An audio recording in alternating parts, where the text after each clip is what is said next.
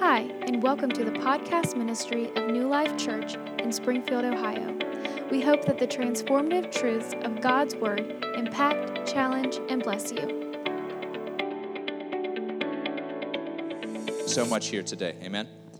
Appreciate the worship team just obeying God, just really just flowing with the Spirit, amen? Praise the Lord, praise the Lord.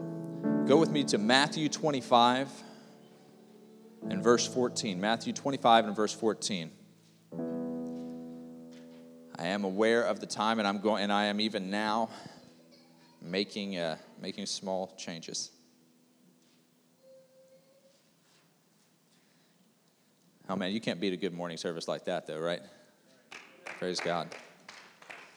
It's always good because you know what it means to be in the bonus. That means even if you when you're in the bonus in basketball, that means that next shot, if it's an extra one. You didn't even earn it. So if it goes in, then that's great. If not, then you didn't. It was bonus. And that's how I feel sometimes about me trying to do my best to preach after an unbelievable mighty move of God like he did for us already this morning. We're already in the bonus. So let's go ahead right into it and then get all we can get out of it. Amen? We are in the bonus in my book. Matthew 25 and 14. If you got it, say amen. For the kingdom of heaven is like a man traveling to a far country who called his own servants and delivered his goods to them. And he gave 5 talents to one, to another 2, and to another 1. So we got 1 talent man, 5 talent man, and 10 talent man. Each one of them has their own. The Word of God says, to each according to his own ability. That means he didn't give you, he's not going to come back looking for something. He's not, honestly, I'm not going to see God on Judgment Day and he'll be like, why were you not, the top 20 recording artists? And I'll be like, because I wasn't a top 20 talent. So he's not going to charge me with that, right? To some of you guys, he's not going to be like, why didn't you get a law degree from Yale? And be like, because I didn't have Yale money or brains, But the important thing to know is that God requires you to work hard with what he puts in your hand, not with what he puts in somebody else's hand. Amen? That's important. It is important because I'm glad I'm not being judged on that. I'm glad all these famous and wonderful preachers who can preach, circles around me, he's not going to come back and ask me for their results. He's going to ask me for the results of doing the best that I could with, whatever modest giftings he placed in me. And somebody said, amen. I'm glad I'm not being judged on somebody else's giftings. And that's important because the Word of God says each according to their own ability. And immediately he went on a journey. Then he who had received the 5 talents went and traded with them and made another 5 talents. So he did his best. He took advantage of the market. He went out and said, how can I do this? And he managed to make 5 more. So he doubled the investment over the time of the trip. Good job. And likewise, he who had received 2 gained 2 more also. So this is actually 5, 2, and 1. My bad. It says elsewhere in a different way. So he had received 2, gained 2 more also. And the one who had received 1 went and dug in the ground and hid his Lord's money. After the long time, the Lord of those servants came and settled accounts with them. So he came back and settled up. So he's given 5 talents, 2 talents, and 1 each according to his ability. And he came back and said, what did he say, boys? He said, where's the money at? He said, show me my investment. Show me my ROI, my return on investment. I need to know what you have done with what I have given you. And I must tell you, I'd be very remiss in my position, in my ministry, if I didn't tell you that there's coming a time in your life, when the master will say, what have you done with what I gave you? What have you done with the health, the wealth, the anointing, the influence, the giftings and talents that I gave you? Not your church, not your family, not your wife. You're going to skate by on your wife's anointing and your wife's vision. You ain't going to skate by on that. What about you? I gave it to you. Where is my money? That's what he's going to say. He came and settled accounts. Verse 20 says, so he who had, and this is where the accounts get settled. He says, so he who had received 5 talents came and brought 5 other talents, saying, Lord, you delivered to me 5 talents. Look, I have gained 5 more besides them. So he actually made kind of a show of it. So he's like, he gives him the 5 talents initially. He's like, where's my money? And where's the other money? And he's like, 1 second. He goes and gets his other 5 talents, and he's like, see, I made a good investment. You delivered to me 5 talents. Look at the 5 more besides them. The Lord said to him, well done, good and faithful servant. You were faithful over a few things. I'll make you ruler over many. Enter into the joy of your Lord. And he who had 2 talents came to him, and the Lord said, Lord, you delivered to me 2 talents. Look, I've gained 2 more besides them. And the Lord said to him, well done, good and faithful servant. You have been faithful over a few things. I will make you ruler over many. Enter into the joy of your Lord. He blessed him. Amen. Verse 24. The other shoe drops. He said, then he who had received the 1 talent came and said, Lord, I knew you to be a hard man, reaping where you had not sown, and gathering where you have not scattered seed. And I was afraid, and I went and I hid your talent. And I love that he says your talent. You didn't say my talent. I went and hid my talent. It belongs to whoever gave it to him still, because you just borrow it. He says, I went and I hid your talent in the ground. Look, there you have what is yours. But the Lord answered to him and said, you wicked and lazy servant. You knew that I reap where I have not sown it, and that I gather where I have not scattered seed. So you ought to have deposited my money with the bankers at my coming. I would have received back my own with interest. So take the talent from him and give it to someone who has 10 talents. For everyone who has, more will be given, and he will have abundance. But not him who does not have, even what he has will be taken away. And he cast the unprofitable servant into outer darkness, where there will be weeping and gnashing of teeth. Amen. Let's bow our heads. Heavenly Father, we thank you so much. We don't want to rush through your word, God. We want to take our time. We want to deliver it. We want to hear what you have to say, God. We don't want to interrupt you. We don't care. We need to hear from you. We need the life-giving truth of your holy word. We love you and appreciate you. In Jesus' name. Somebody said amen. Amen. There's some important values we can derive with this. I guess I want to do a little bit of teaching on stewardship and just on God's way of living, how he operates with us and with the giftings and talents he gives us. Now, first of all, God doesn't judge on the gross talent or success, but on the effort and faithfulness. I already hit that a little bit. God doesn't judge on the gross talent that is brought back. Some have more talent, and of them more is expected. So that's important to understand. Number 2, everybody, somebody say everybody. Everybody has something to contribute. Anybody who says they don't, they're either fooling themselves or they're lying. You're lying. You do have something to contribute. And sometimes it's easy to look around and measure, our contribution, to somebody else's and say, I don't have, because then you don't have to contribute. You can just skate by. You can just kind of slide under. You can just kind of duck in, duck out, do your thing, and just do the bare minimum. And a lot of times we blame that on our own lack of giftings, but what it really comes down to, if we look in the mirror long enough, is the fact that we're scared that what we have won't be enough. And that, my friend, according to the word, is no excuse in the end. And we need to know that. Everyone has something to contribute. No one is exempt from their best effort. And honestly, I don't share a lot of like my political ideology and that kind of stuff from the pulpit, as far as like naming candidates or something like that. I feel like that leads to abuses, and we don't want to do that. However, I will say there are some systems that are better than others, and there are some truths that we need to understand. I believe that there's 2 ways to make a slave out of somebody. You can, number 1, force him to work and not pay him. If you do that, you've made a slave out of somebody. If you force somebody to work and you won't pay them, you make a slave. And the other way is you can pay somebody without work, without forcing them to work. And then in the end, you make a slave of them that way. Hey, that's true. If you continue to pay somebody who will not, who won't work at all and just chooses not to. Now, some people, they're not able to work. Totally different story. But somebody who just chooses and does not want to work, the Word of God is very strong. You want some more? He said, if a man won't work, then neither should he eat. Now, there's a lot of people who are unable, who worked as much as they can and work as much as they could and would love to be working, and they can't. And my heart goes out to that's who we're supposed to be ministering to, not bashing on. However, there's a lot of people in this generation who would rather stay, out of the workforce and just play video games all day than they would get a job, get a job. And it's sin.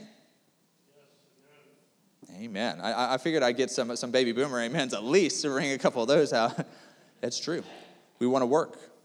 We want to work because the Holy Spirit, because the Word of God expects it of us. The best way to ensure that you don't do well with what you got, though, is to compare it to what others have. That's the easy way. That whenever you start to look at the other talents and then you look back at your own, that is where discontent comes in. See, my head is always in what kind of book? Yes, amen. It is always in a history book. So I have this context, and then I get out, and then sometimes I'll get done reading like an old history book text, and then I'll go flush the toilet and just be like, man, that is unbelievable. Unbelievable how good we have it. We got these vehicles and the air conditioning and heat and this and yada, yada. We got oh man, we're so spoiled. But I tell you what, even in we are the most blessed country in the history of the world at the most blessed time in the history of the world. And sometimes we're still ungrateful. So that just goes to show you we can be ungrateful no matter how good it gets. Best way to take your one talent and decide that you don't have to use it for God's glory is to look around, see everybody who's got 2, everybody's got 5, everybody's got 10, and then just bury it. Because why not? What will my small talent matter? It'll matter a lot to you on Judgment Day, my friend. Amen. Is this hard stuff? I need it. Now, when we read toward the end, the unprofitable servant, he takes on this attitude, and he does what people do a lot of times whenever they're caught red-handed, and they know they ought to have done better. He blames it on the master.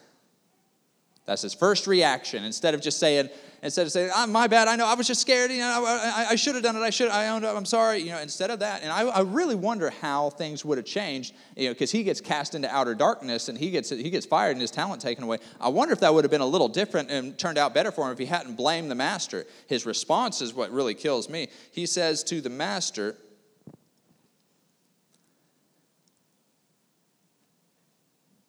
Lord, I knew you to be a hard man. You're not fair. You're unfair. You're tough. You're severe in the way that you deal. It's not my fault. It's not my fault that I didn't at least put it in the bank and just get interest. You're hard on me. You're not fair. And honestly, what right do you have to demand that from me? What? Because you're the servant. You're provided for. That's your job. And he was afraid, which is at the root. Like I said, I think that fear is kind of at the root of most of this. And he went and hid your talent in the ground. Look, there, have what is yours. And the Lord answered and said, you wicked, lazy servant, you knew this. You knew that I reap where I haven't sown, and you gather where I have not scattered seed. And he throws them into outer darkness.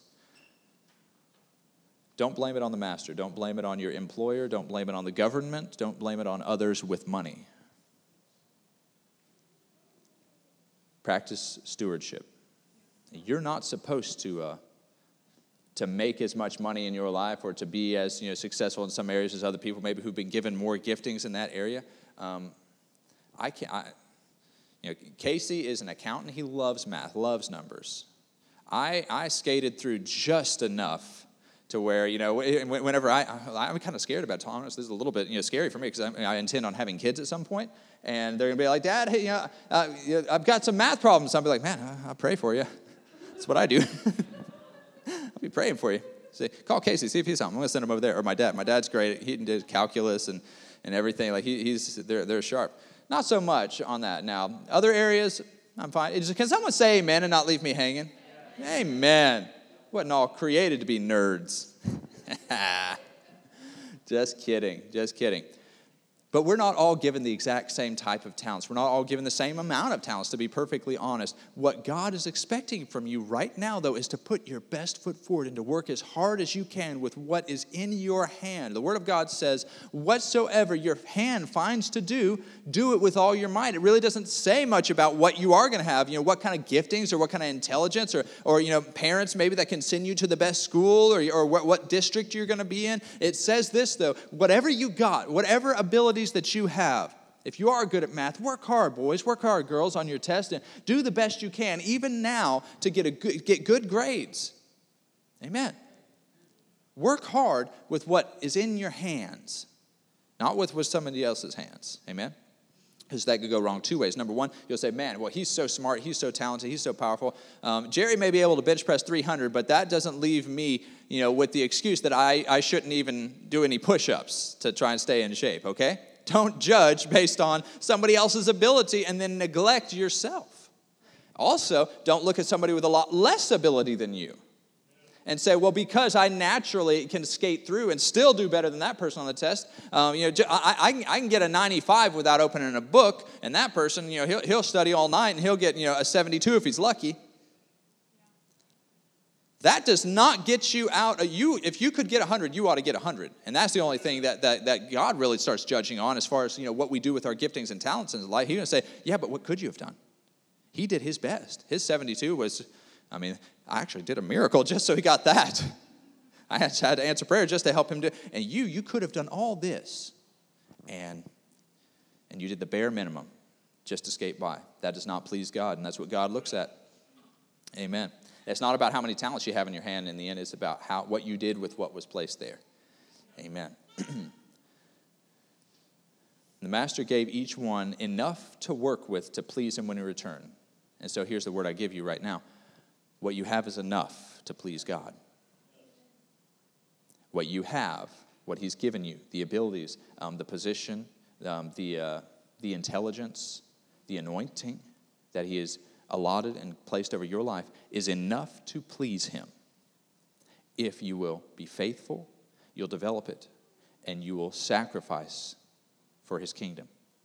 What you have been given is enough. And maybe half of us are thinking, oh, that's great news. And the other half of us are maybe thinking, oh, that's terrible news. Because my excuse is gone. There's two ways to look at that. What you have is enough. You're like, yes, oh, thank God, because I really wanted to please him, and I was so trying so hard, and I thought it'd never be enough. Well, that's good news for you. If you're on the other side of the spectrum, and the word just got delivered to you and said what you had was enough, and now you're thinking, I guess I could do better. I guess I could have done better. I guess at the end I could have had some souls that I took to heaven with me. I guess I could have prayed some prayers of faith and seen some miracles happen. I guess I could have been responsible. I guess I could have done more, and I know that God knows that. Don't get there and hear God say, you got to go. You got to be cast into outer darkness because you did nothing with all that I gave you. Don't want that. Amen.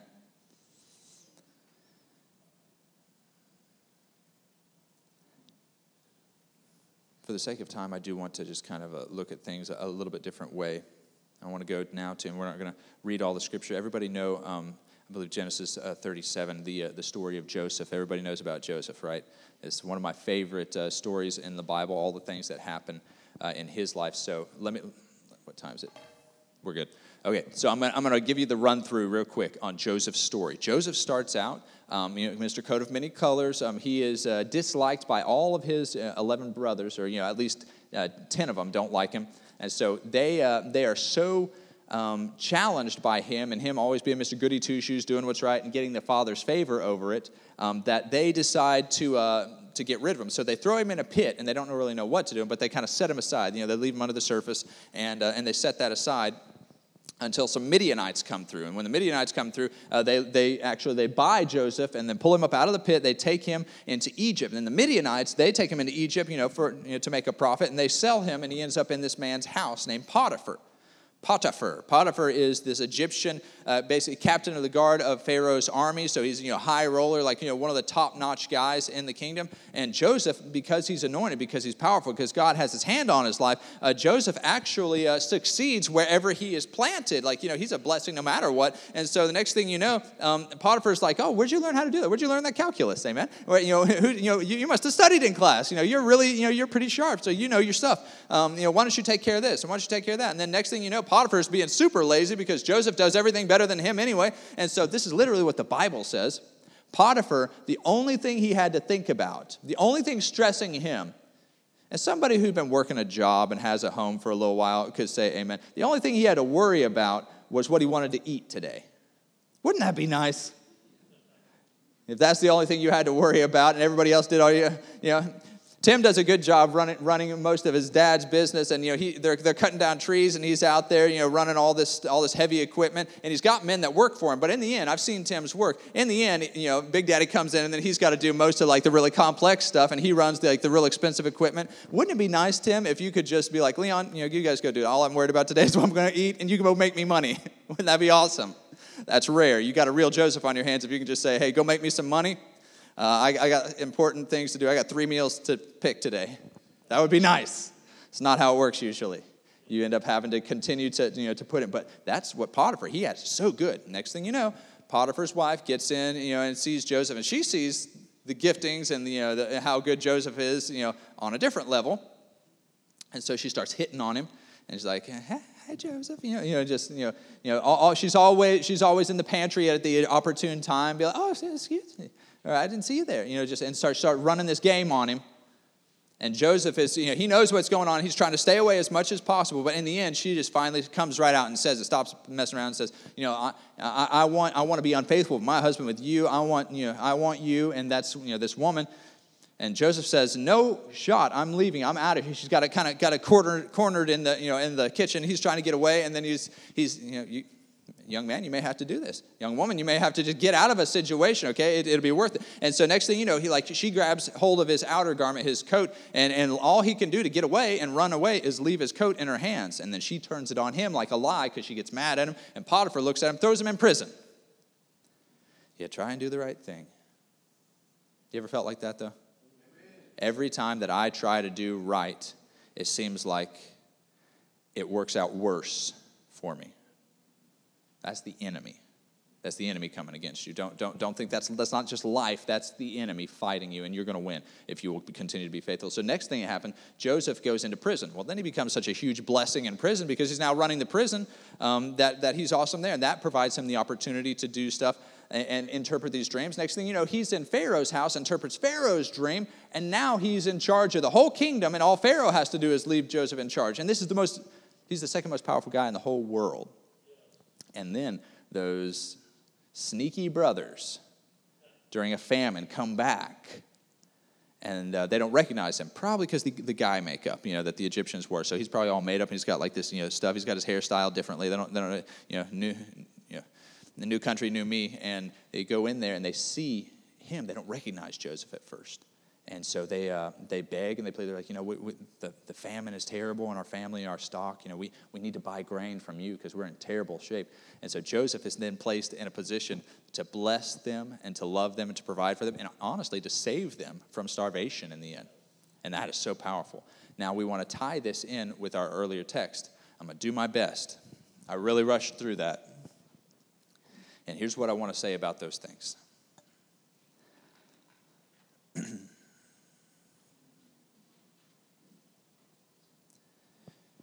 Joseph is a gift to the family to provide for them in a time of desperate need. He's the gift in this story, okay? And the family has him, and they decide to cast him away because of jealousy and stupidity and just, and insecurity. And what's crazy is while Joseph was trying to, he will eventually be the one who settles everything up and saves them by giving them grain and doing all this stuff. But Joseph was actually trying to do right in the first place. Like he was trying to make sure that all the sheep didn't die, so we starved. And eventually, years and years and years and years later, he'll finish his job. So my word to you right now is, he is faithful who has started a good work to finish it. And it doesn't matter how many years separating you and the beginning of what God called you to do. If you've been faithful and you will continue to be faithful, you will finish it. And you'll finish it in style. I mean, Joseph was doing his best to do what mattered most to him, which is to provide for his family, to use his giftings and talents to provide for the family and to make sure that, they were okay and that, the sheep were well taken care of. He's trying to serve. And then everybody else gets in the way. But in the end, what the devil meant for evil, God meant for good. Next thing you know, because he's faithful through every step of the way, now instead of just making sure the sheep are not starving, now he's got the grain to make sure the sheep don't starve. He's the wealthiest guy other than Pharaoh in the world. Unbelievable. See, the family found that gift, the brothers found that gift inconvenient, so they threw it in a pit. Now, they didn't kill it, but they put it away. Don't throw your giftings away. Don't abuse or throw away the things that God has put in your life to bless you. Amen? That's my prayer as a church, that we will encourage one another in the giftings and the abilities that God has given. That's I want teachers to teach. I want preachers to preach. Amen? I'm not the only person who has incredible, I'm not saying I have, but there are incredible giftings of ministry and teaching and preaching and singing and leadership, and we want those to come to the fore. We want to be blessed by that. We don't want to just bury those giftings. Amen. We want to be blessed by them.